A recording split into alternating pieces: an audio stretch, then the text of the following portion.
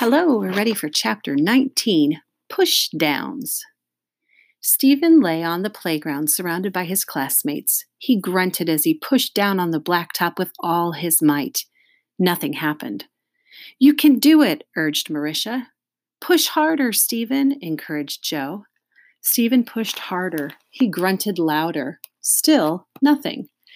Louis, the yard teacher, blew his whistle. "What's going on here?" he asked as he made his way to Stephen.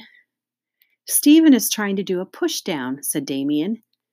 "You mean a push up," corrected Kathy.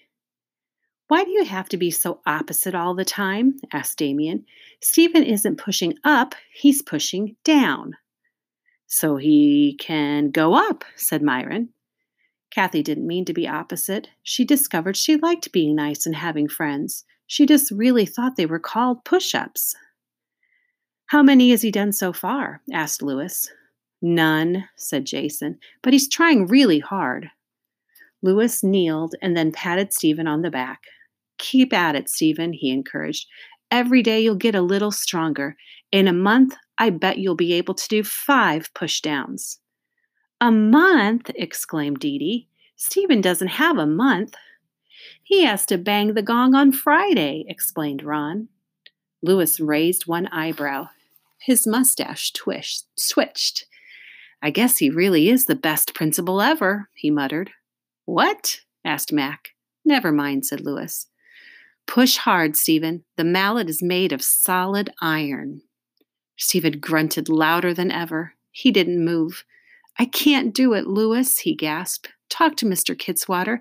Tell him to pick somebody else." "Oh, me!" exclaimed Joy.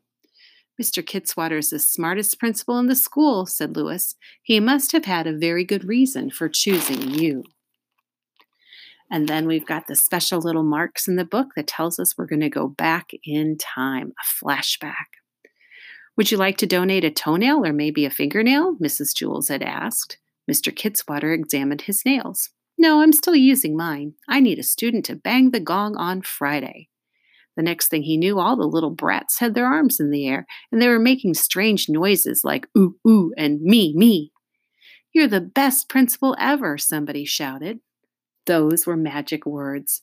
He turned to see who had shouted them, when suddenly he saw her, that awful girl who had given him that awful face.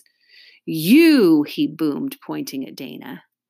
Dana had a mosquito bite on her ankle, however, and at that moment she bent down to scratch it. Stephen sat behind Dana. Now the little lines on the book tell us we're back to where we left off. He lay on the blacktop, staring up at the awful cloud. "I'm doomed," he moaned. "Look, Stephen, I don't know what will happen on Friday," Louis admitted. "I don't know if you'll hit the gong or drop the mallet on your toe, but I know this. You have to try, or else you will regret it every day for the rest of your life.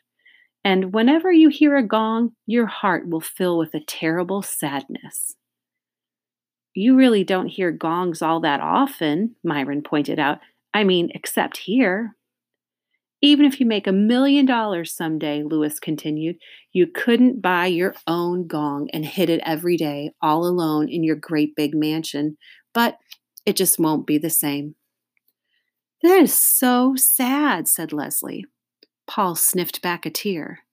"So what do you say, Stephen?" asked Louis. "You want to give it one more try?" Stephen wished Louis hadn't mentioned dropping the mallet on his toe. Now that was all he could think about. He sighed and then rolled back over. He pushed as hard as he could.